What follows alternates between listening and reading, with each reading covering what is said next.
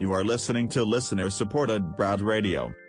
This is John from www.fromtextospeech.com giving the morning intro. Brad has yet to get better, so I thought I would take over the morning intro for him. Good morning and welcome to Anchor. With that said, Brad would normally give you guys a wake-up song, some morning mood, I think, but I may not be sure. Anyways, here it is. Well, needless to say, my voice is getting a little better. I still have to rely on those text-to-speech programs sometimes to get my story out, but it's not perfect. I'm using antibiotics, like prescribed, and drinking lots of fluids when necessary. Anyway, thank you for the health update, and thank you for listening.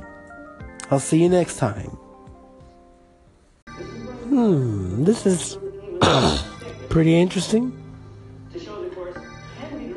I have recently taken some benzoate for my summer cold. It's getting better, and my voice is slowly but surely returning to normal. Bet you can hear it a little better. I'm pretty sure most of you want my original voice.